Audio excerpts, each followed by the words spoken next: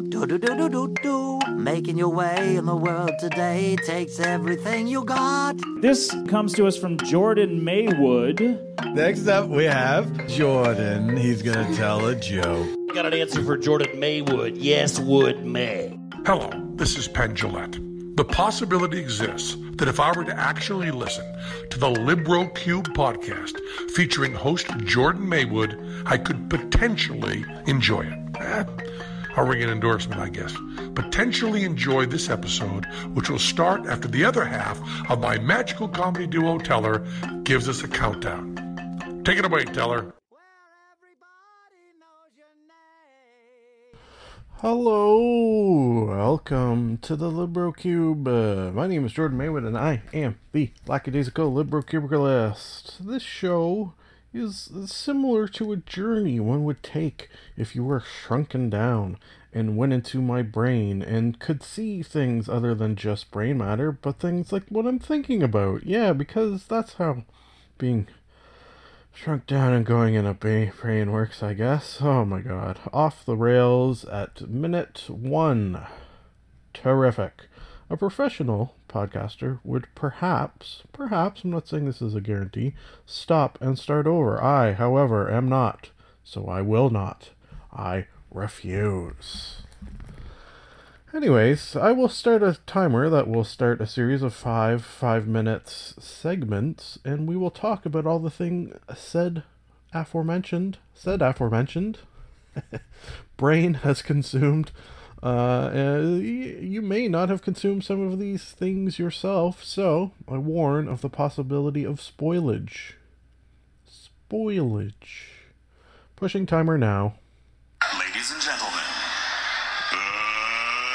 let's get ready to review some things.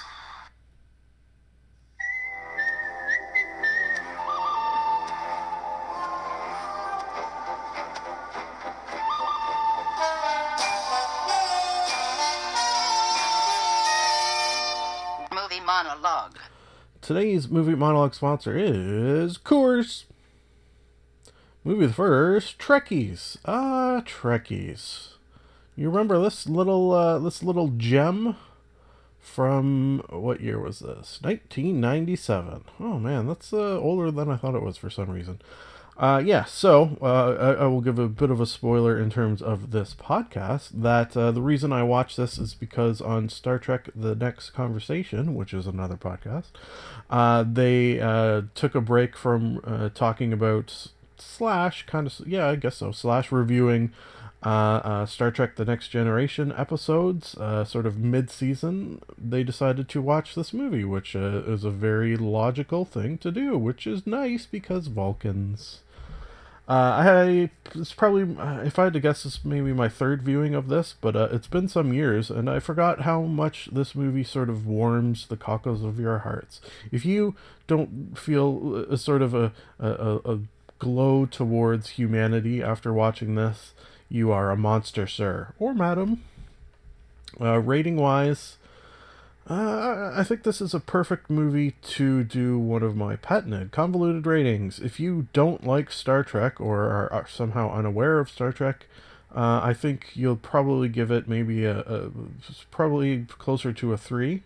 But if, like myself, you consider yourself a Trekkie, like the titular Trekkies, then I think you're going to go much higher. I'd go as high as a 5 even, because it's really like, I'll watch this and the people in it, and they're just sort of pouring forth their love of this thing that I also love, and you can really feel a kinship with them, and literally your heart is warmed. I can't think of a movie even off the top of my head that has warmed my heart so much as this. I wonder if they'll do Trekkies 2, perhaps. So, convoluted rating completed. Next movie is Hereditary. What was the movie? Okay, well, I'll just tell you the brief story that I kept hearing about this movie on podcasts, and somehow, some way, I got Hereditary confused with the word inheritance, which they sort of share a root word, so it's not totally insane. So I sort of talked it up to the missus. Oh yeah, you gotta hear, I keep hearing about this movie, Inheritance. It's really good. And we watched it, and it was okay. I don't know what I gave it. Looking back, I feel like I gave it like a 3 maybe, which, if you are unfamiliar with my rating scale, 3 is enjoyed while watching, but probably wouldn't watch again. That was Inheritance. Now that we actually watched the movie that I meant to watch originally, Hereditary, oh man, this movie is fucked up. Jeez, will I go a 5? 5 on the fucked up meter, if such a thing exists. 4 plus on just watching a movie thing. The only reason I take some things off is because it's a little confusing what exactly is going on and why, perhaps. Even at the end, you're kind of left with some questions, I felt like, which, you know what? Okay, I'll say this. I like a movie where I don't know what's going to happen, and this had that. I much prefer that to a movie where I know exactly what's going to happen from like the first 10 minutes, that I'm not a fan of. So at least it errs on the side of that thing that I just said. Okay, we're going to run out of time. Next is Smokey and the Bandit. Yes, we recently lost Mr. Burt Reynolds, so I thought I would watch one of his most famous roles, which I hadn't seen in some years, and it does hold up. It is what it is, this movie. A dude, definitely a dude, driving a car fast. You got a girl in there, trucks. The Bandit is hired on to run a tractor trailer full of beer over state lines in hot pursuit by a pesky sheriff. Okay, well that's dumb right there, because he's not driving the tractor trailer. He's driving that Trans Am, I believe it is, I think. And he's sort of doing that as a distraction for the cops so that the tractor trailer can drive fast. And yeah, okay. Is that actually a thing? Perhaps? I don't know. So Smokey is the driver of the truck, right? Yeah, I guess it is. Anyways, if this 1977 style craziness sounds like something that would be up your alley, if you love a little classic mustachioed Burt Reynolds, you will like this. I'd go like a 4 plus, depending on what mood you are in, let's say. Lastly, I knew I would run out of time. The Hills Have Eyes from 2016. Yeah, I forget why this came up. But the missus and I hadn't seen it in a while, and I know it's the type of movie she likes for some reason, which is weird. You know what I'm curious about, and I often try, and always fail, to get audience participation. Has anyone listening to this seen the original Hills Have Eyes? Either the first one or the second one? I wonder if it's anywhere comparable to these. Like, is it good? Is it a B movie? Is it so bad it's good? I wonder. Maybe, you know what I'm doing?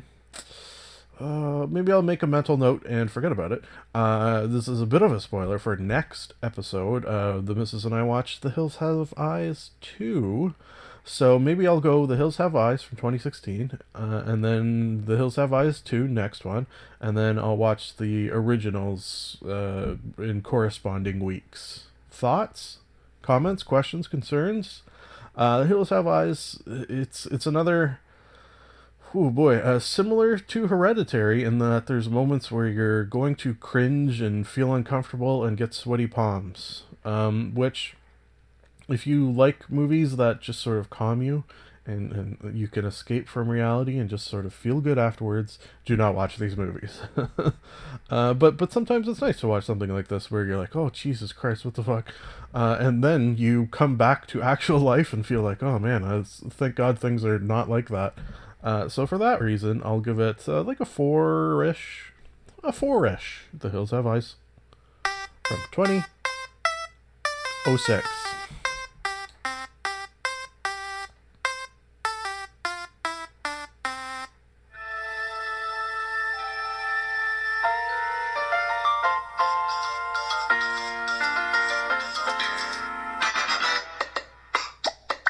Television Talk. Today's television talk sponsor is Grounder Beef. Thank you for that sponsorship. Okay, we're talking the 100. That is the word the, followed by the number 100. Available at least from my perspective, on Canadian Netflix, seasons 1 to 5, and I do believe season 6 is in the works. So it is, needless to say, a fairly popular show. Set 97 years. Why 97? Why not go 99 or 100? Come on.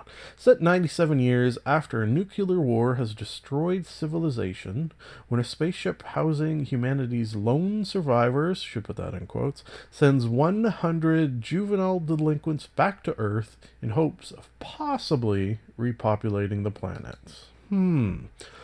Okay, so first and foremost, my number one knock against this show is it's sort of a little bit oozy with a teen drama kind of feel. That sort of waxes and wanes, though, when it is not really present, that sort of feel that you're watching 90210 set on a post-apocalyptic Earth. Oh, that's an interesting idea. I guess that's what they were going for, maybe.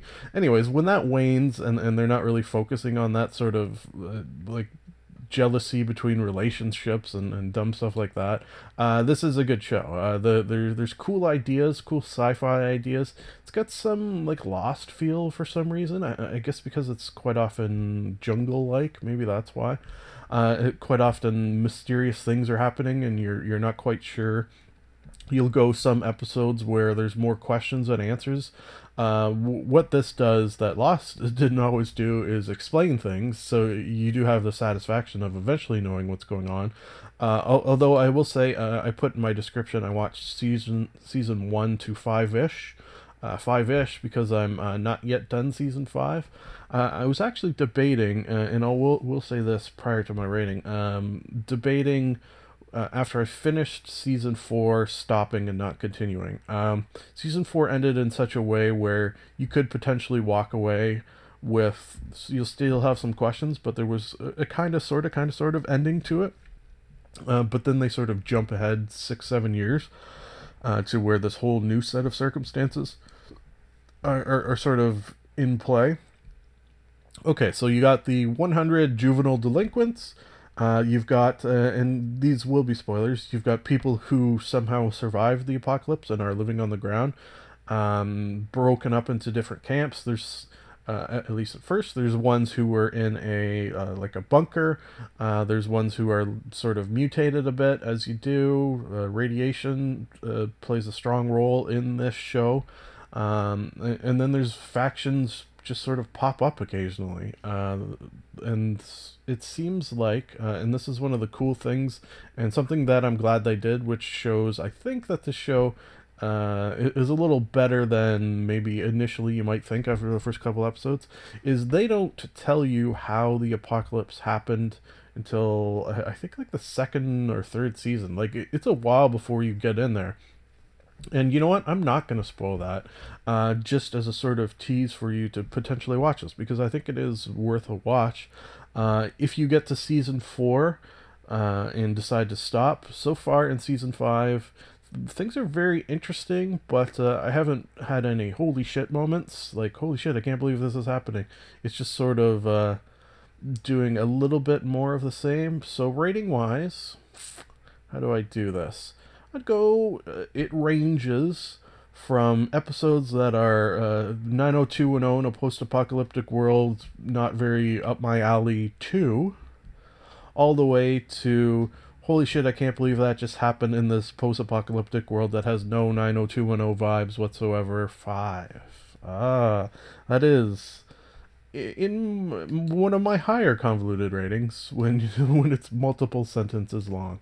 Okay, so I'm seeing here that season 6 is coming out next year, 2019. So potentially I will be back to talk about this again, maybe.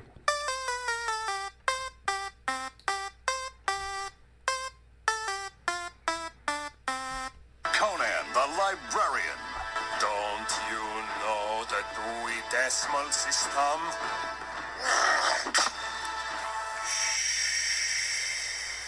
Book Banter.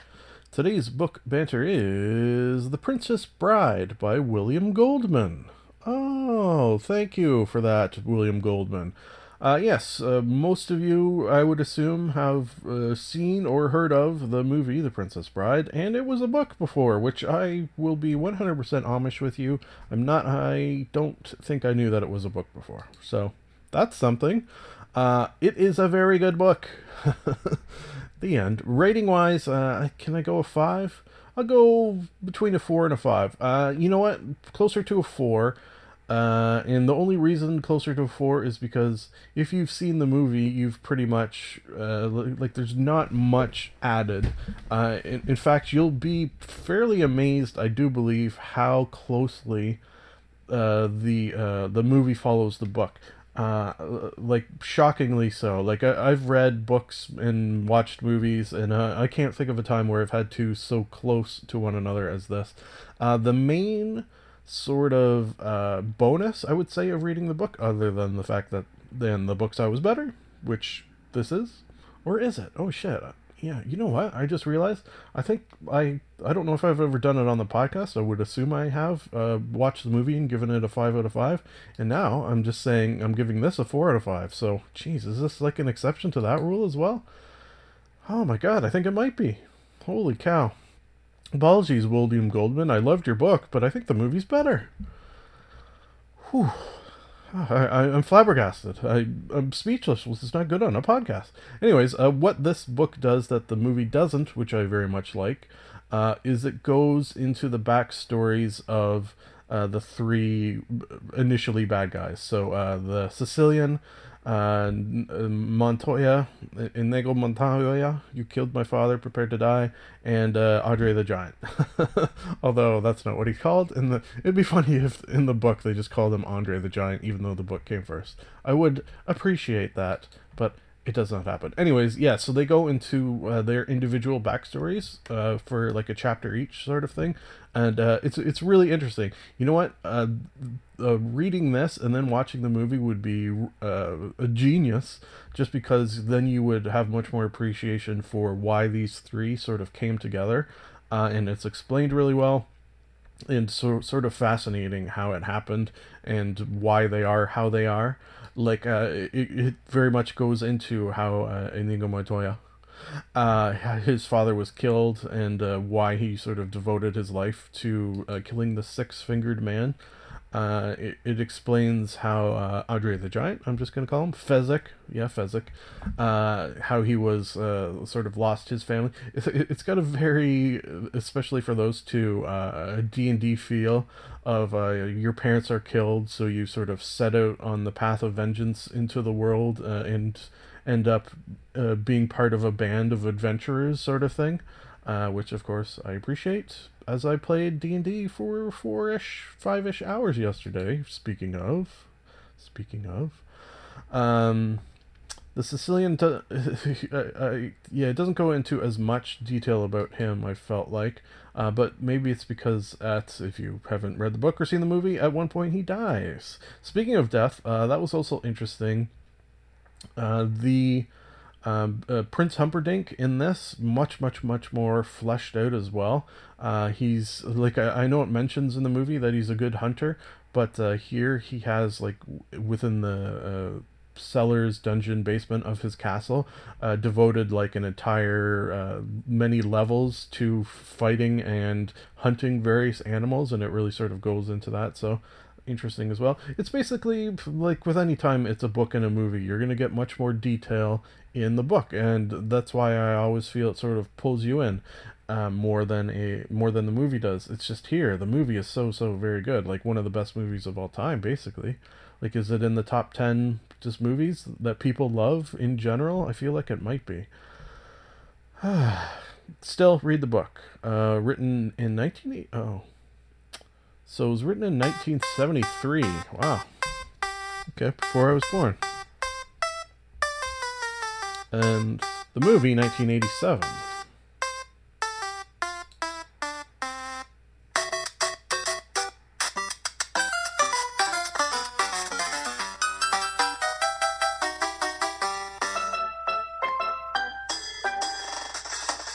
Gabbin.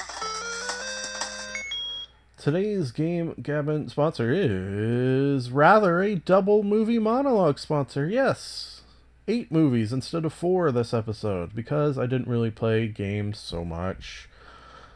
Anyways, that sponsor is Pop Culture Soda. Thank you for that sponsorship. Okay, I dusted off a classic Michael J. Fox film, Doc Hollywood, from 1991. For some reason, I had very fond memories of this movie. I find quite often there'll be movies from the 80s and 90s where I'll be like, oh yeah, I remember that. I remember liking that as a young person. And this was one of them. And does it hold up? Kind of, sort of. It's a 90s comedy. I will say that. There's no denying that. The numbers are there. Rating-wise, I'd go like a 3 and change. I think maybe now that I've rewatched it, the luster, the nostalgia has been taken off a little bit. Perhaps. A young doctor causes a traffic accident in a small town and is sentenced to work for some days at the town hospital. Yeah, that right there, that plot seems fictionalized. Michael J. Fox is good. Who is he playing? Julie Warner's good. Woody Harrelson, he stole his scenes, I would say.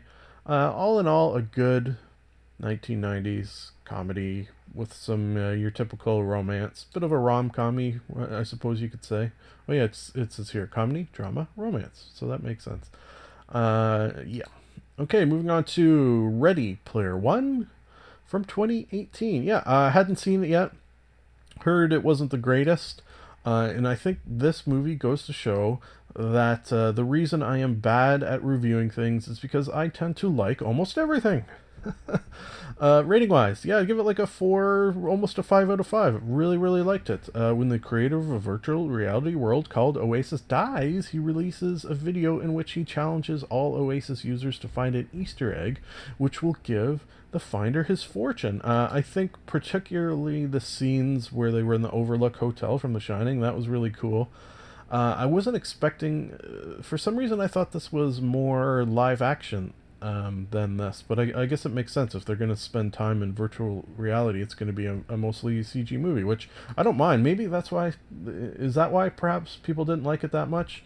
All the CGI, primarily CGI stuff, but I like that. Like, you know what it obviously, and this is not a stretch by any means, reminded me of the television show Reboot, obviously, right? The it's like freakishly like Reboot, down to the pop culture references even, and being inside a computer. The actor, main guy, what's his name? Ty Sheridan. Yeah, he was good. Olivia Cooke, I love. T.J. Miller, yeah, he's had some troubles with him lately. Simon Pegg, yeah, everyone in it is good. What are some knocks against it? I don't really... Like, people say they didn't really like the story, I guess. Is that the main shot against it? Evil Corporation, been done before, I suppose. Steven Spielberg, can do no wrong when it comes to making movies for the most part. Yeah, good stuff. Moving on to Arizona. Anytime there's a cover of a movie, poster, movie box, DVD box, whatever you want to call it, where it's got the faces of all the different characters in the movie, and it's a dark comedy, I feel like quite often those are ones that are really up my alley, this included.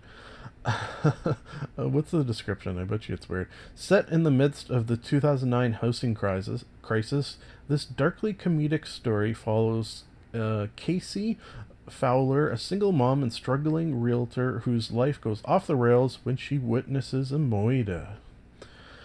Yes. Danny McBride praise. He also plays the murderer. And he's just a crazy person, basically on a murderous rampage, and he's also a bit of an idiot, which is where the comedy comes in. I love a dark comedy. I don't know what it is. I think it's when I watch a just comedy, there's not enough darkness, and that doesn't feel real. And when I watch like just a drama, there's not enough comedy, and that doesn't feel real. I feel like a dark comedy is the closest to what actual real life is, and maybe that says something of my life. that it's both funny and dark and depressing and sad, and also you have to laugh. You have to laugh. Last but maybe least, Winchester. Oh god, yeah, I'm gonna blame this one on the missus, and she doesn't listen, so I can do that. She bugged me to get this movie a million times. I finally did, and I had some thought there was some potential for it, but I gotta say, it was bad. Yeah, like, I, as someone who's already said I'm bad at reviewing because I like everything, and now saying this is bad, you could tell, that means it's really bad. So I'm gonna go like a 2 or less. It's based on the true story, quote unquote, of the Winchester Mystery House, which is something I'm interested in. Like, you know what, I would rather watch a documentary on like a well done, I bet you Netflix actually could do a good documentary on this subject, on the Winchester Murder Mystery House, whatever it's called. Yeah, that would be cool. This was not. It's just boring, not scary. Helen Mirren, she's fine. Like, she's an amazing actress. It's just the role. I don't think there wasn't anything there. Even the main guy, played by Jason Clarke, he's a good actor. I like him. It just was boring. Yeah, plain and simple.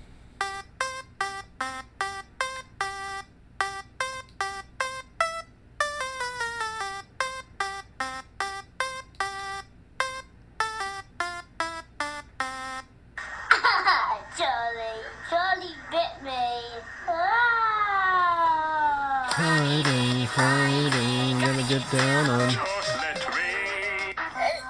Is this real life? Internet intercourse. I like turtles.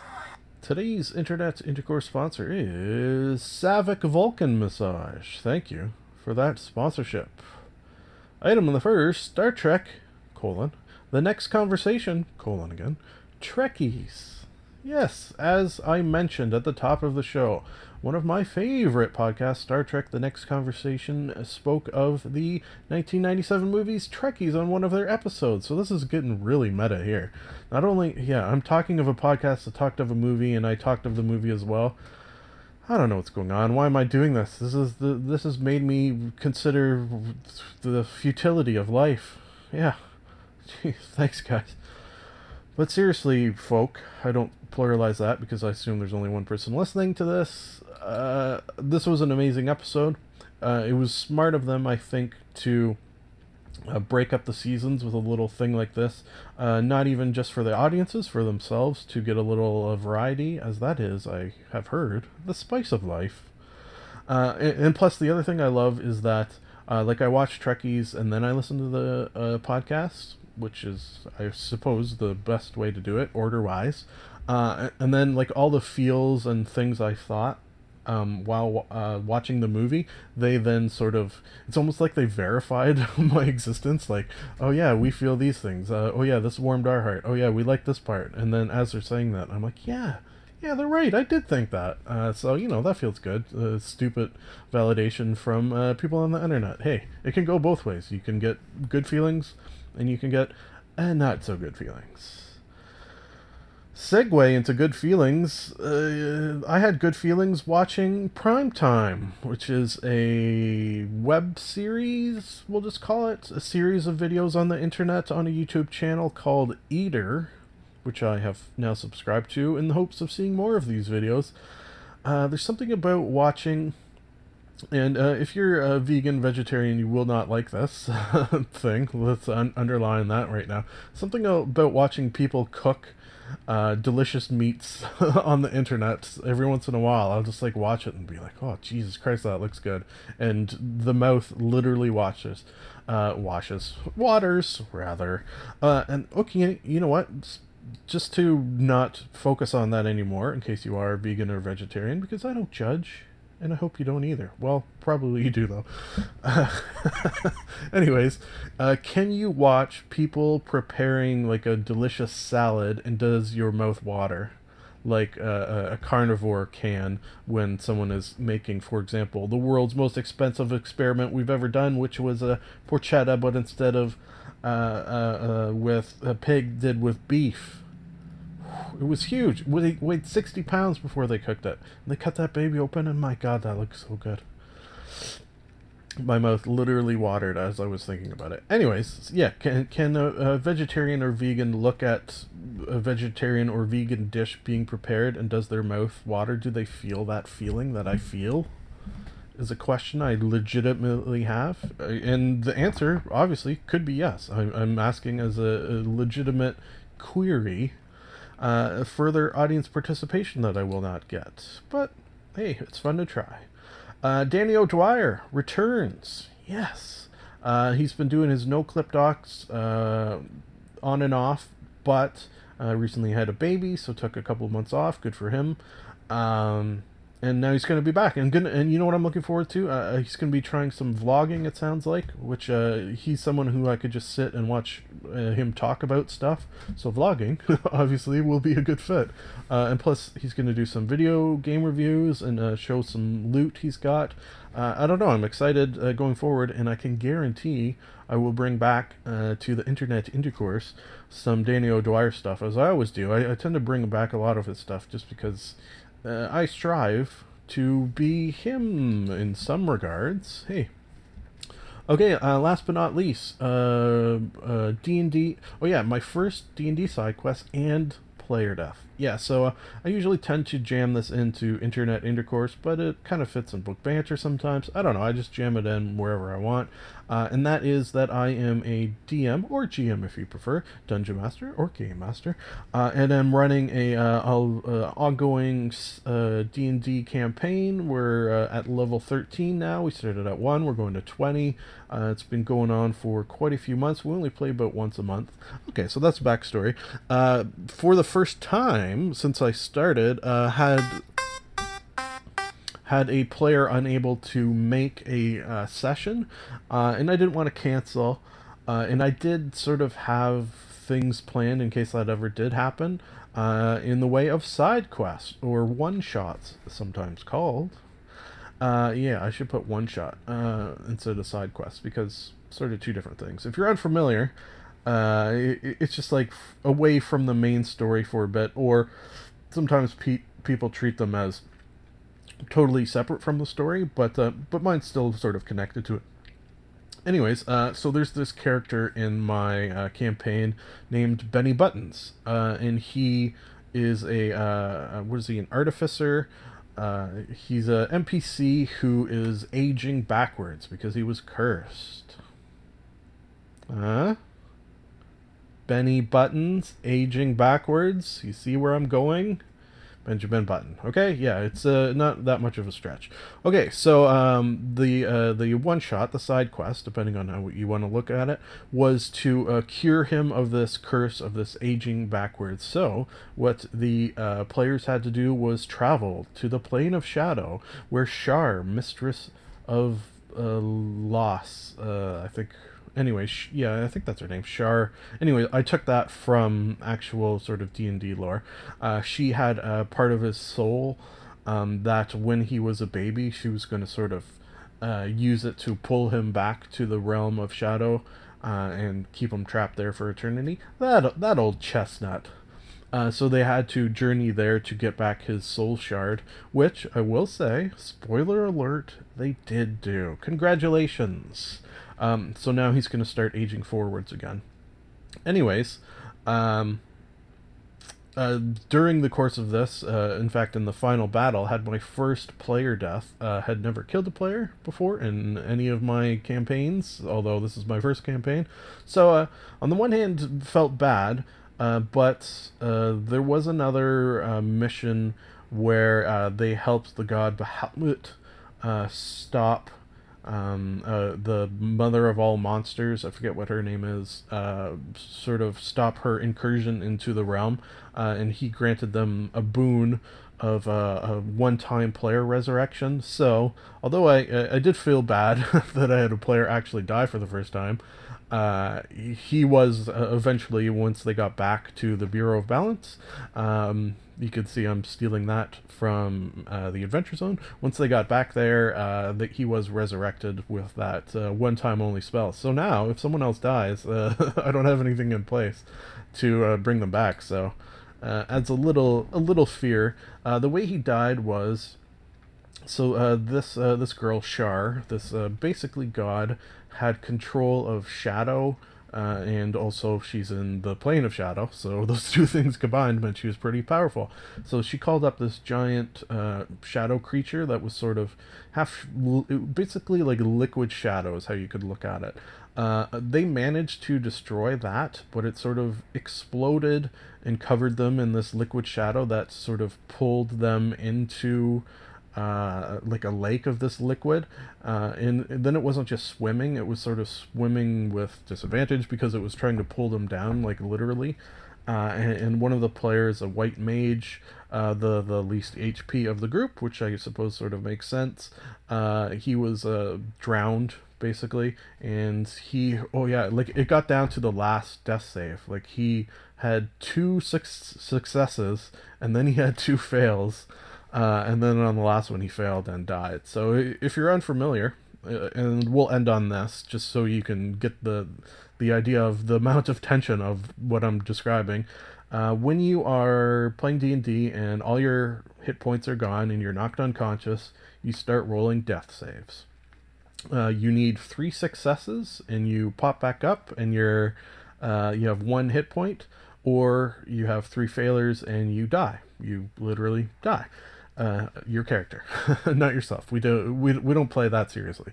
Anyways, so he rolled 2 successes on his turns, and when you do that, you're thinking, oh yeah, that's pretty good. I'm probably going to be fine. But then he rolled 2 failures, and then on the last one, it is really 50-50 chance. It's actually a little bit better odds because you're rolling a 20-sided die, and 10 to 20 count as successes, and 1 to 9 count as failures. So you actually have slightly better than 50-50 odds, but he still managed to not succeed and die. Also, there was a unicorn in there. Okay, folks, we did it. Thank you. Thank me, even. Hey, why the hell not? It's nice to be nice to the nice. Done and done. And I mean done. Done and done. I like Ron. This is the end of the show. A sincere thank you for listening. Time to plug some things, and I do not mean butts. You can like us on Facebook. You can follow Jordan_Maywood on Twitter. You can subscribe and comment on iTunes. Lastly, if you would like to contact the podcast, you can email jordan.maywood@gmail.com. I would like to conclude that I am not a robot and that I have a theory. I've got a theory that it's a demon, a dancing demon. Nah, something isn't right there. I've got a theory. The best is yet to come, and babe, won't it be fine? You think you've seen the sun, but you ain't seen it shine. Wait till the warm-up's underway. Wait till our lips have met. Wait till you see that sunshine day. You ain't seen nothing yet. The best is yet to come, and babe, won't it be fine? The best is yet to come. Live long and prosper.